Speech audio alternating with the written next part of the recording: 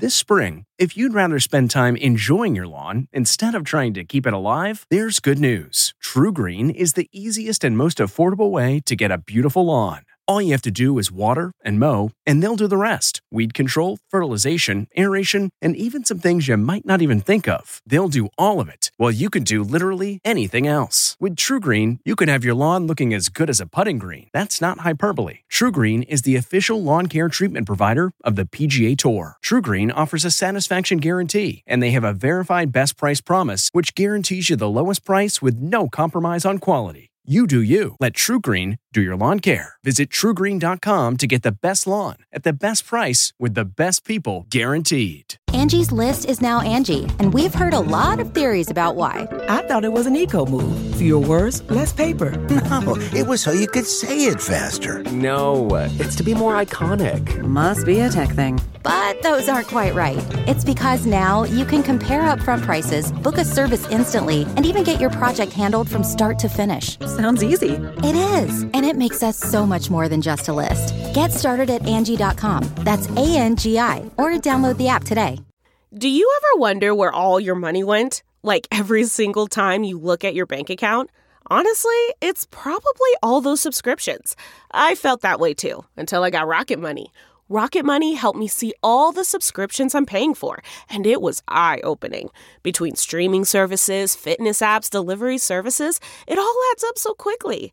Rocket Money is a personal finance app that finds and cancels your unwanted subscriptions, monitors your spending, and helps lower your bills.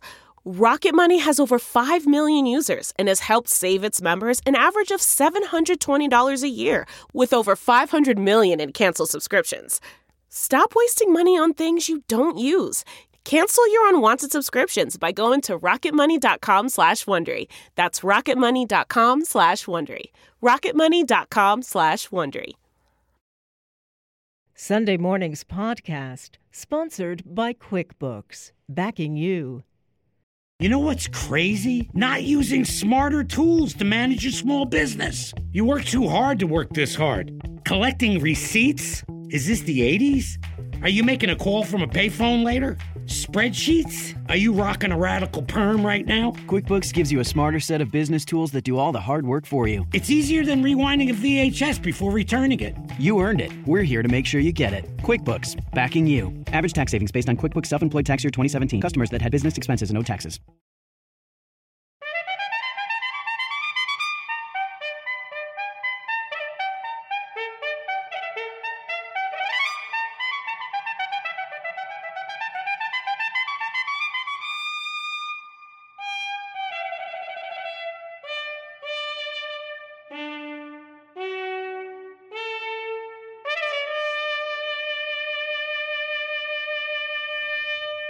Good morning.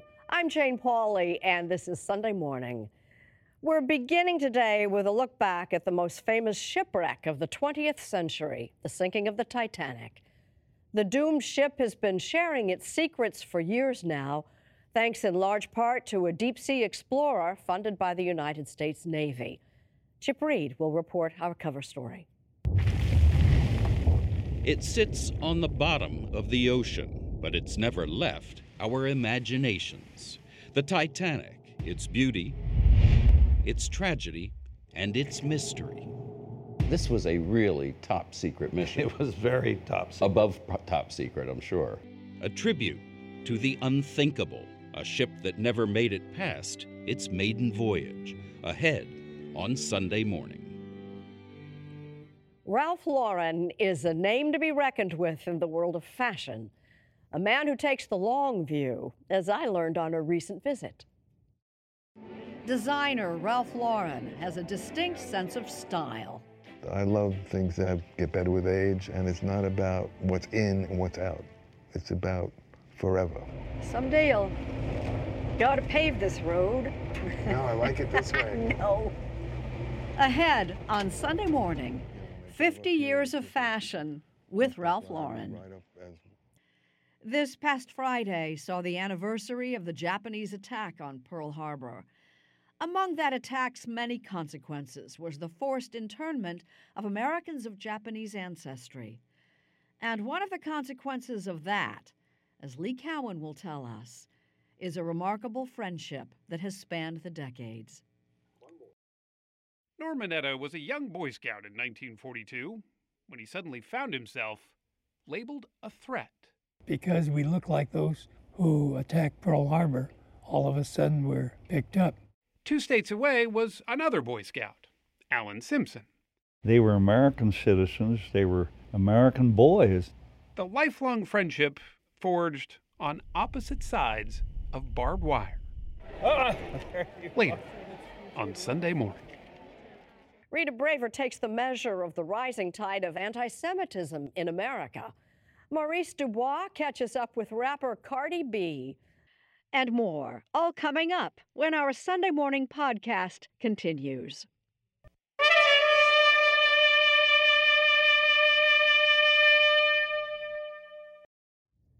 More than a century after its tragic end, the Titanic is still sharing its secrets with, among others, our own Chip Reed.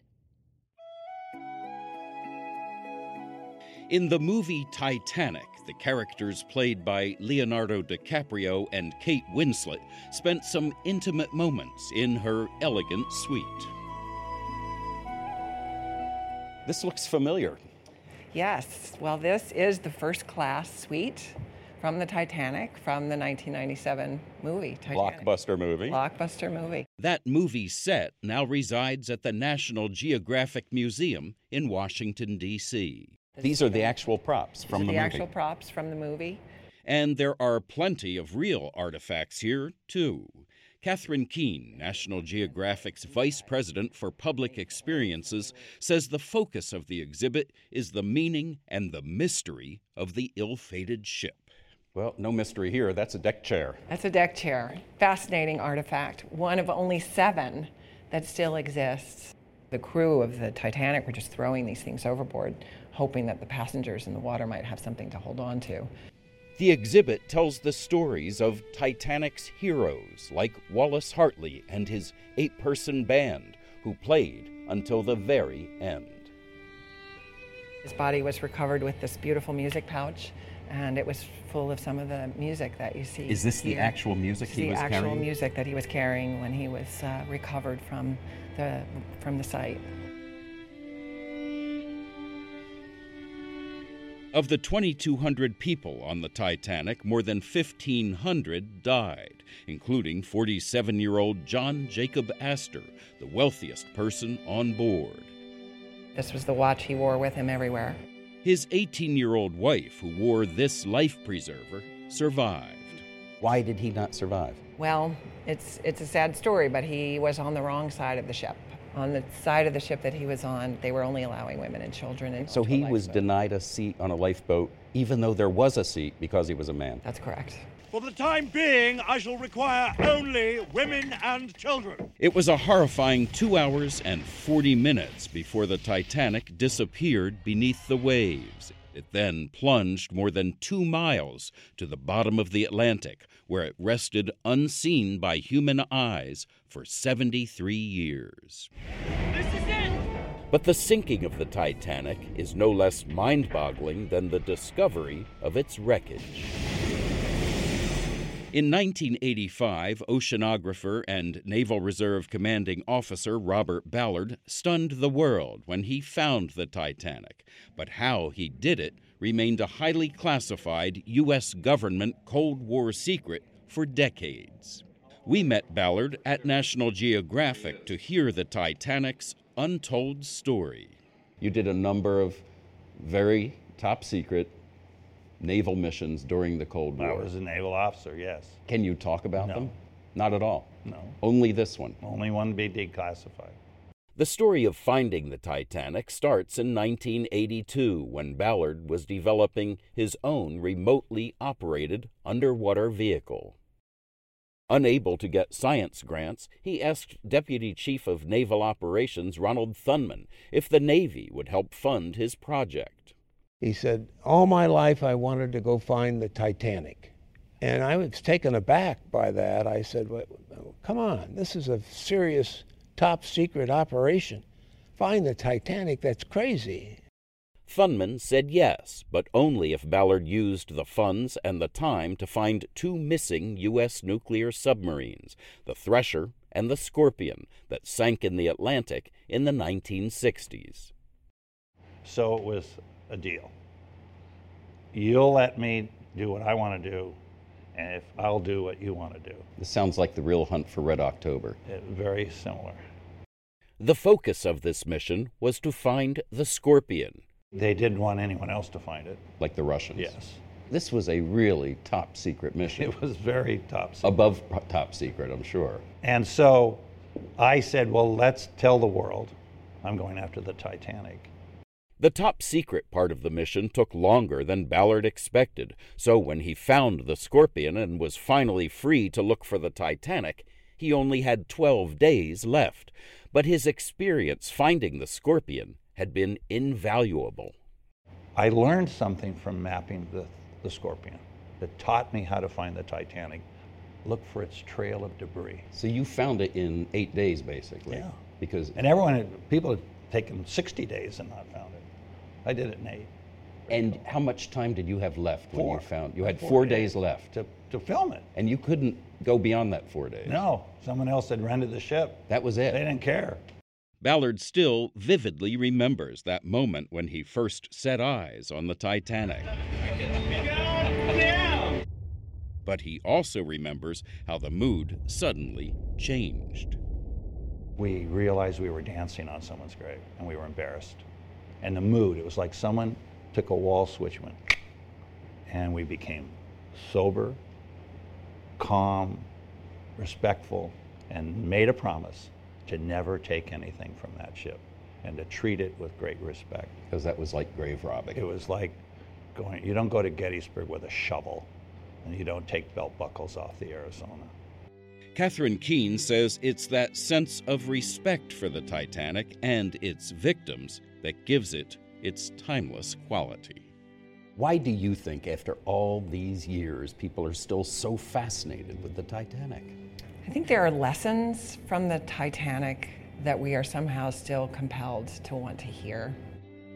We're always pushing the boundaries of technology and exploration, but the story of the Titanic reminds us that there are great risks and tragedies that accrue to those ambitions.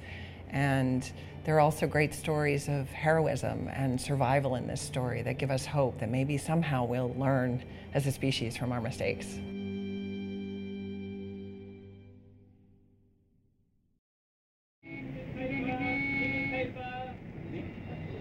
And now a page from our Sunday morning almanac. December 9th, 1952, 66 years ago today, the day a killer smog finally lifted over London. A thick, cold fog had settled over the city 4 days earlier, trapping dirty smoke from the coal fires most residents relied on for warmth. The dangerous smog turned day into night, grinding ground transportation almost to a halt and sending thousands to the hospital. 4,000 people died in 3 weeks. And as many as 12,000 are estimated to have died from its lingering effects. Though London's air is by and large cleaner and safer now, smoggy days occasionally still return. A flashback perhaps for older Londoners for whom the memories of the 1952 blackout are anything but dim.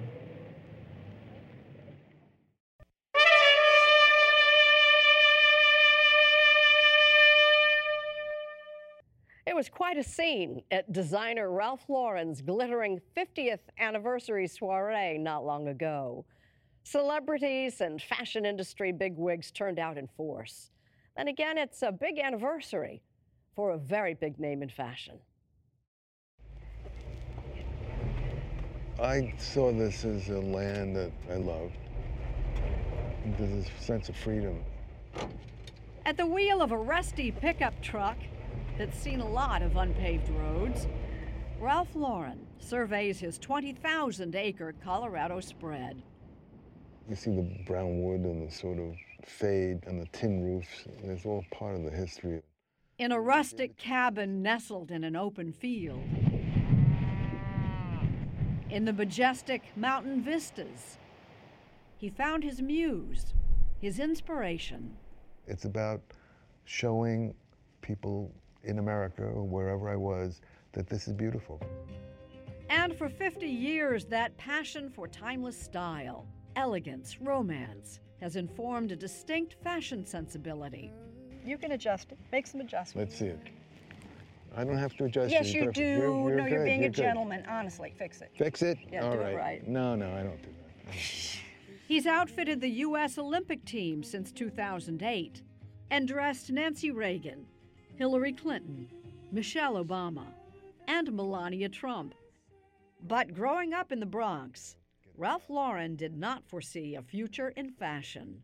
My mother and father wanted me a doctor or a lawyer or something that was safe, a teacher. So I think I'm very lucky. I could have been the doorman.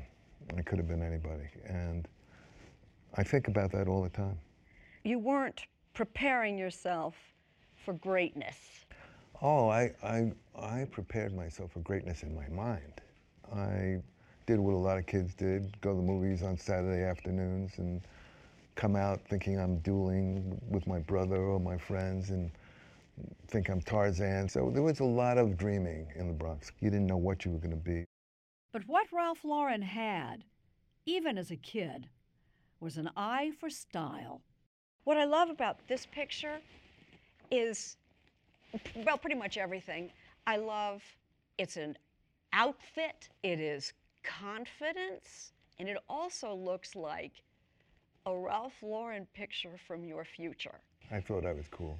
The sweater was my brother's, and I think a jacket was my other brother's. And I'm wearing my own Levi's at the time. When you were styling, and you were styling with your brother's hand-me-downs, Mm-hmm. and for someone who was going to be in your business, that thing that sparked, you saw it young. That's true, but I didn't know, I never knew this was fashion. And yet, as a salesman in Manhattan's garment district in his early 20s, he had an epiphany about a menswear staple, the tie. It hadn't changed much in generations. Neckties were a very important product for men. They express their sensibility. They can't buy new suits, but they can change their ties. His tie was wider, bolder, pricier. And he called his brand Polo for a reason. Polo represented a lifestyle, and the people that played polo were international and very elegant. The success of polo ties begat menswear. I was exposing what I loved and what I liked by designing clothes that fit the man who didn't want to look too fashiony, who didn't want to look like he was a dandy. Ralph Lauren and Polo came to represent a world of luxury. Polo by Ralph Lauren. Whether rustic or refined, winning a lot of fans and not a few critics. I do what I do. There are critics that love your clothes and critics that don't love your clothes. The ones that didn't love it so much, what were they saying? They didn't get it.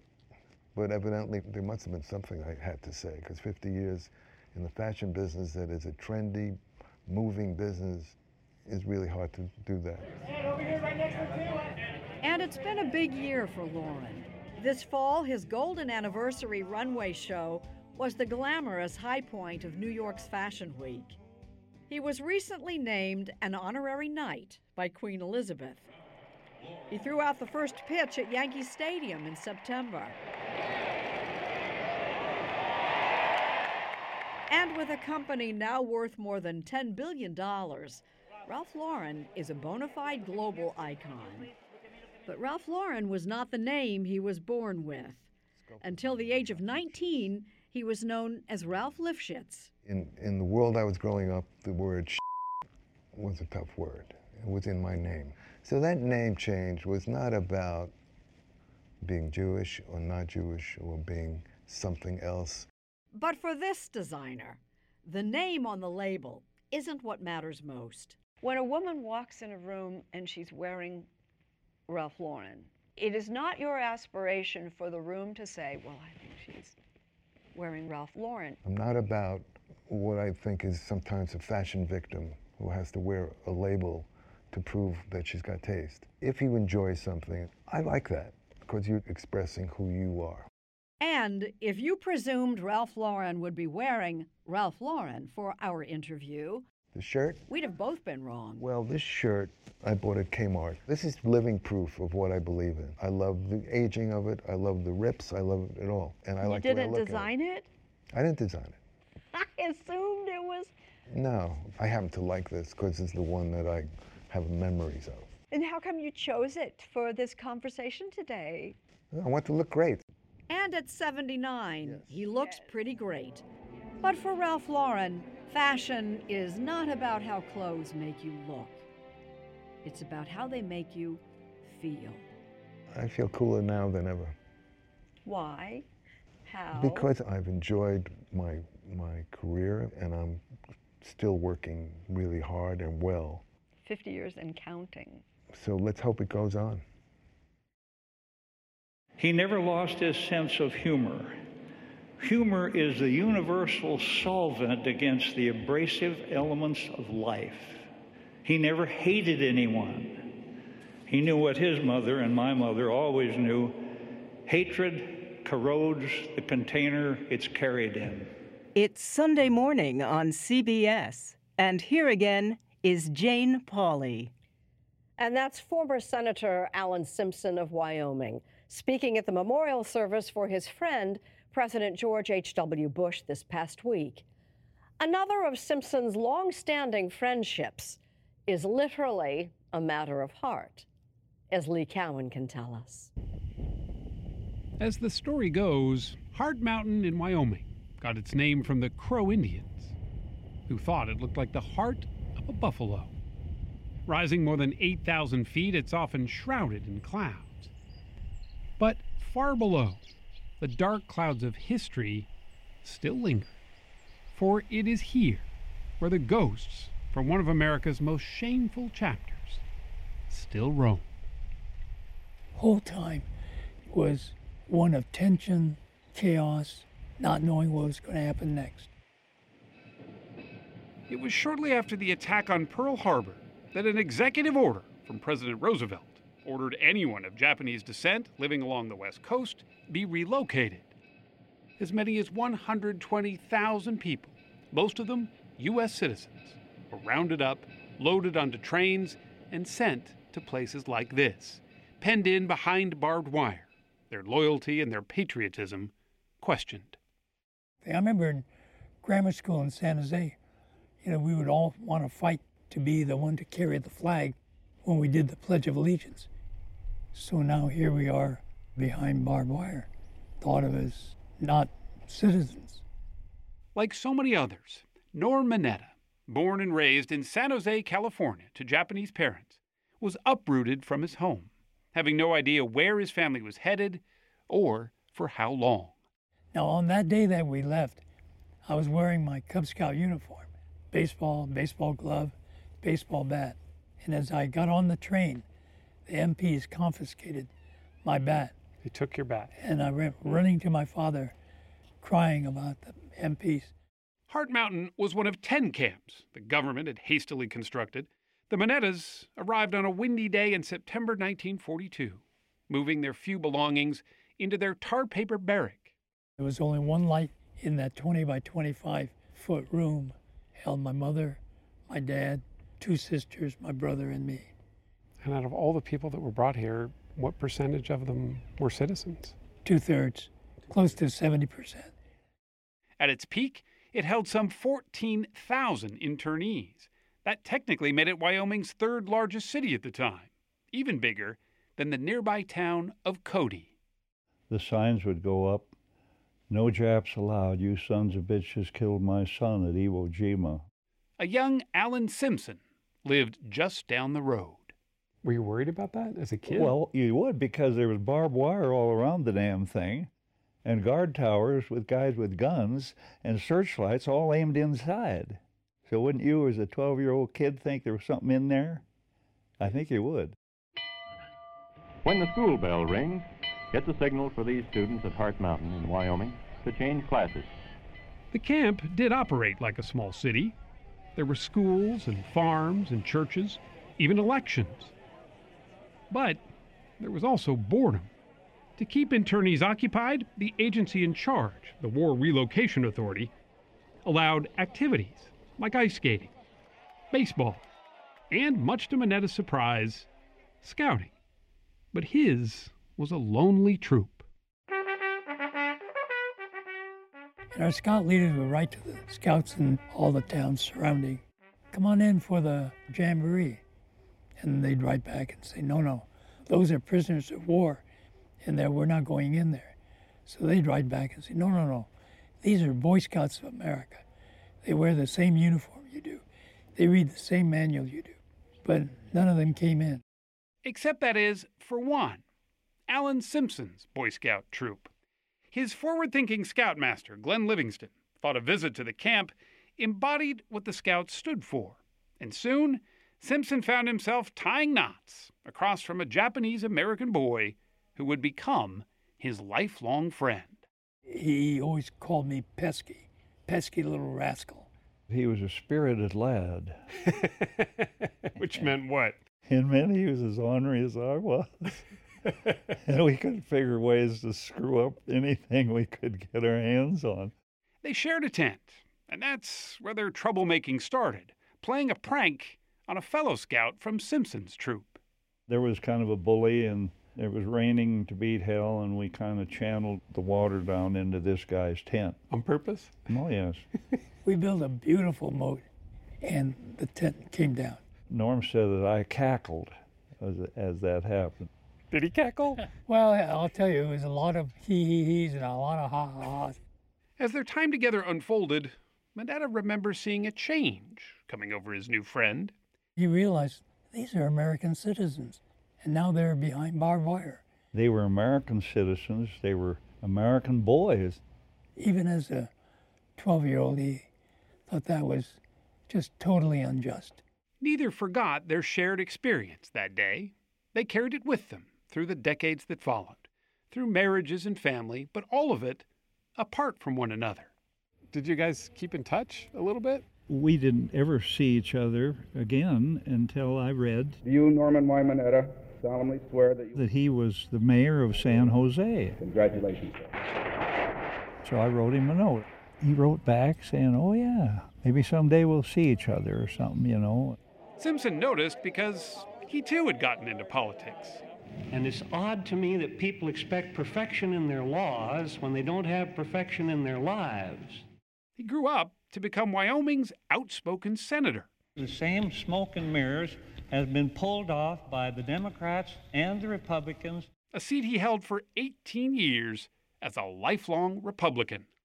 And it seems to me we ought to be going the other direction. Norm Monetta, who became a Democrat, went from that mayor's seat to congressman, and then all the way to cabinet secretary. And I am proud to be chosen by you to be the first Asian Pacific American to serve in any president's cabinet. Under not one, but two U.S. presidents. So that is where the two former Boy Scouts reunited, under the Capitol Dome, some 35 years after they first met. And there we were, and we just went and started right over, just like that. And our friendship went back as if we were still sitting in that pup tent.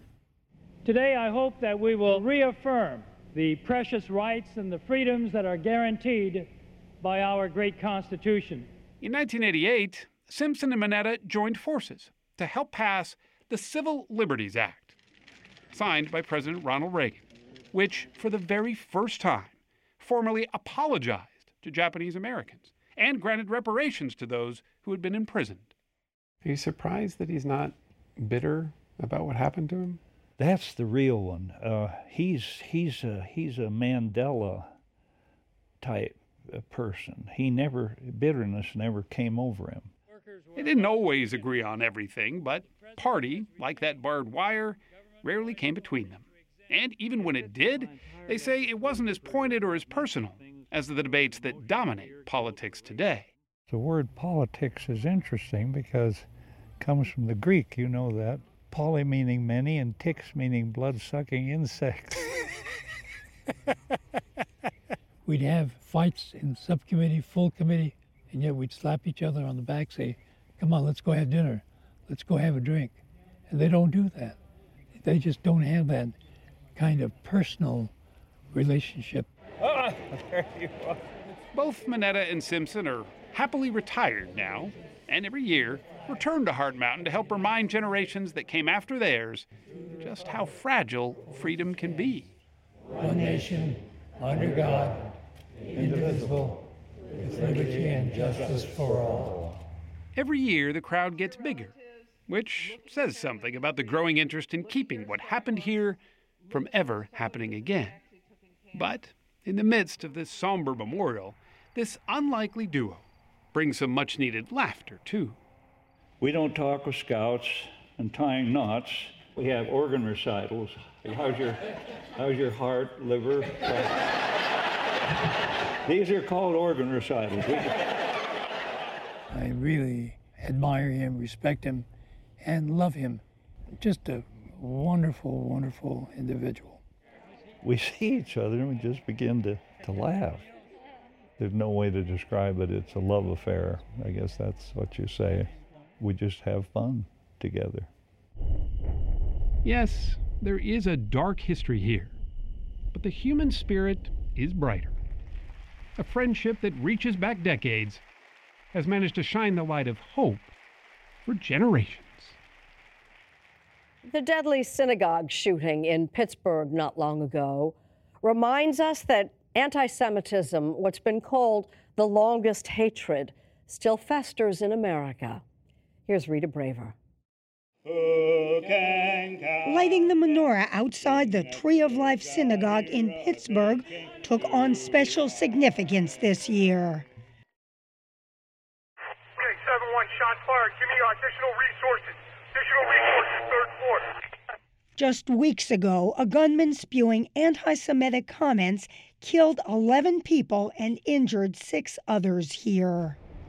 Leaders of the 3 congregations that all worshiped in the synagogue say they're touched by the makeshift memorial that has sprung up. But the building is still closed, and Rabbi Jeffrey Myers is not sure when it will reopen. It's not just when to come back, it's how to come back. Precisely. And I'm mindful that there may be people who can't come back. And that hurts. That not only are lives taken away, but faith has been taken away.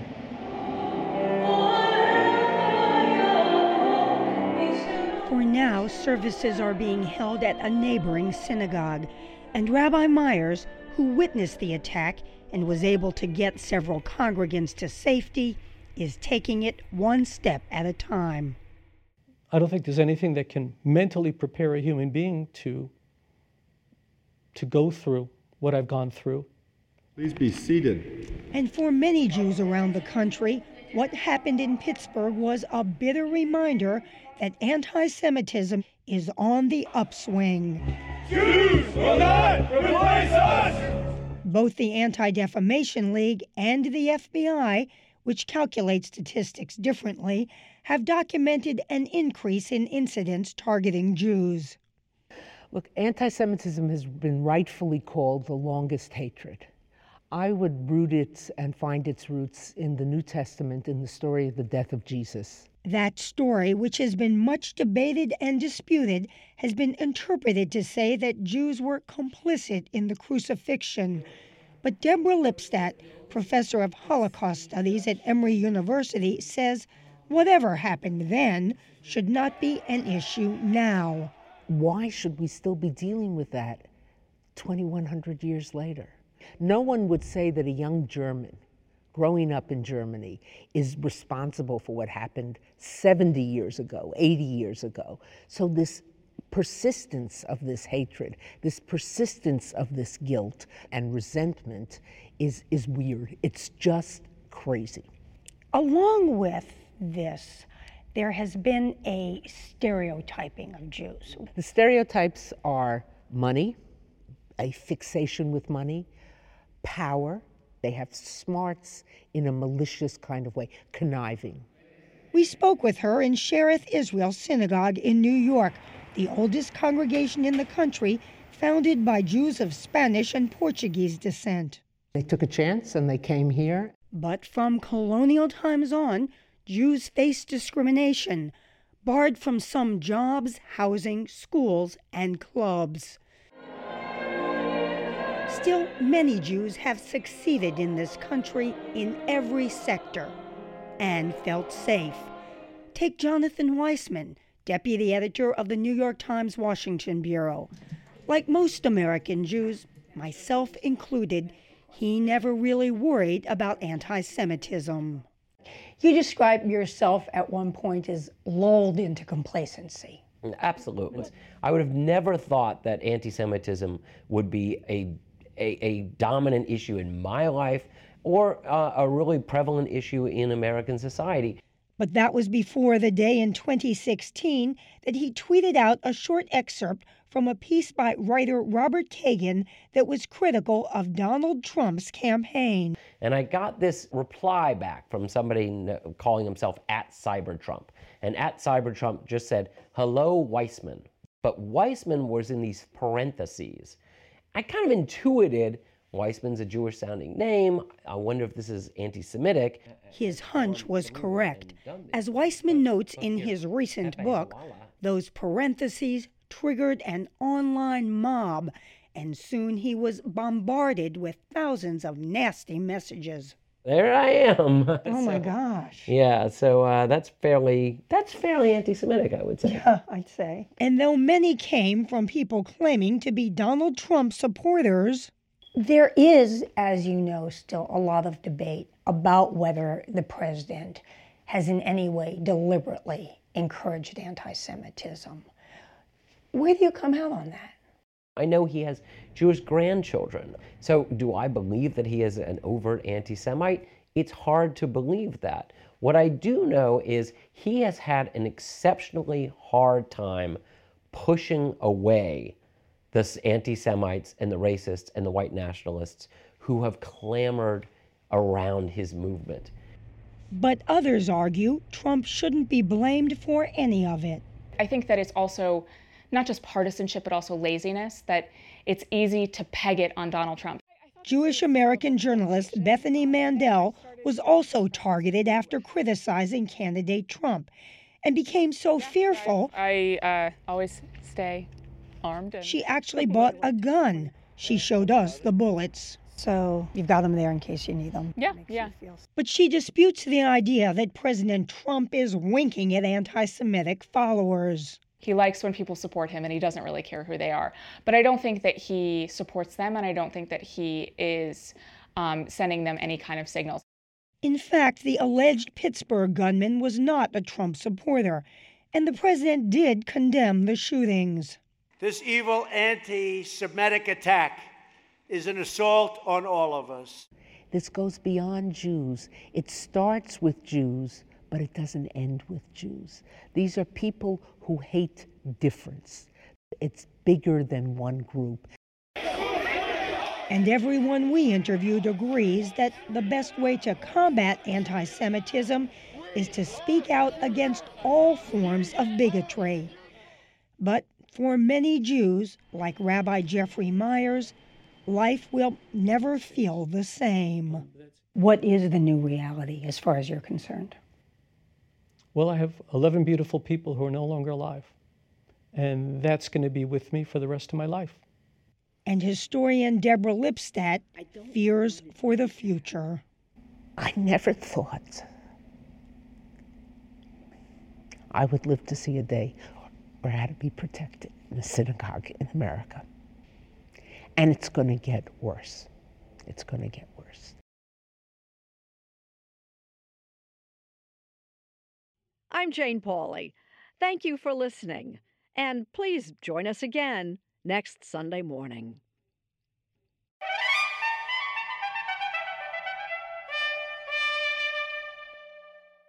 If you like CBS Sunday Morning with Jane Pauley, you can listen early and ad-free right now by joining Wondery Plus in the Wondery app or on Apple Podcasts. Prime members can listen ad-free on Amazon Music. Before you go, tell us about yourself by filling out a short survey at Wondery.com/survey.